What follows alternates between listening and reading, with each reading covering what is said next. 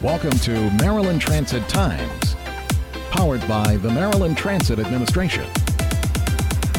I'm Ken Berger, Maryland Transit Times. The city of Baltimore has always had a fascination with trains. From the earliest days of steam locomotives to today's highly advanced passenger trains running on the M.NTA MARC train system, our city is well known for its connection to the railroads. With us to talk about a place where that history comes alive is B&O Railroad Museum Executive Director Kris Hoellen.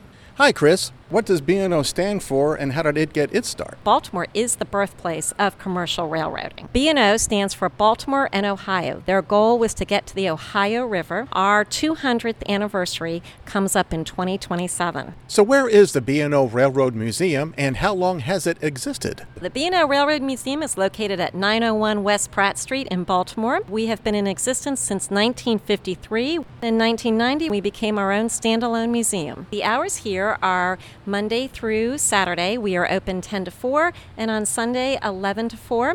And the cost is $20 for adults and $12 for children. And we have lots of very good discounted membership packets. Which M.NTA LocalLink bus lines can get you here?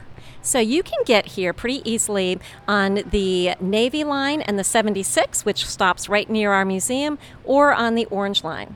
Also, if you should be driving, we have a huge, secure, free parking lot. How many people visit the museum? Oh, we have about 200,000 visitors each year. What will visitors find here? You will be able to see the very first mile of commercial track. You'll be able to ride a train, which it contains passenger cars from MARC. Our current temporary exhibit is First to Fight, and that tells the story of B&O Railroad employees who were sent over in World War I to run the trains that carried the tanks and the experiences that they had. So I understand you have a couple of big events coming up.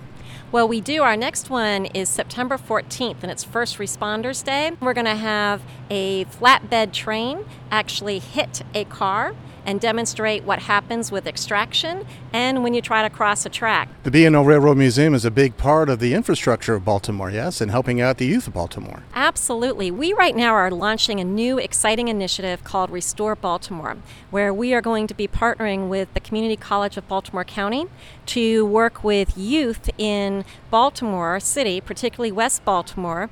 Any youth that is in the technology program at CCBC will be eligible for an apprenticeship program at the B&O, where they will work in our restoration shop. It's really a workforce development program. Kids, youth, basically 14 years and older, can be temporary employees. We also hire youth for our special events, so any youth that want to be actors or dancers or ticket takers, the B&O will be hiring you. The B&O built Baltimore. We can be something. We want to do our part to help restore Baltimore. Kris, thanks for being here. Oh, thank you for having us. I'm Ken Berger, Maryland Transit Times.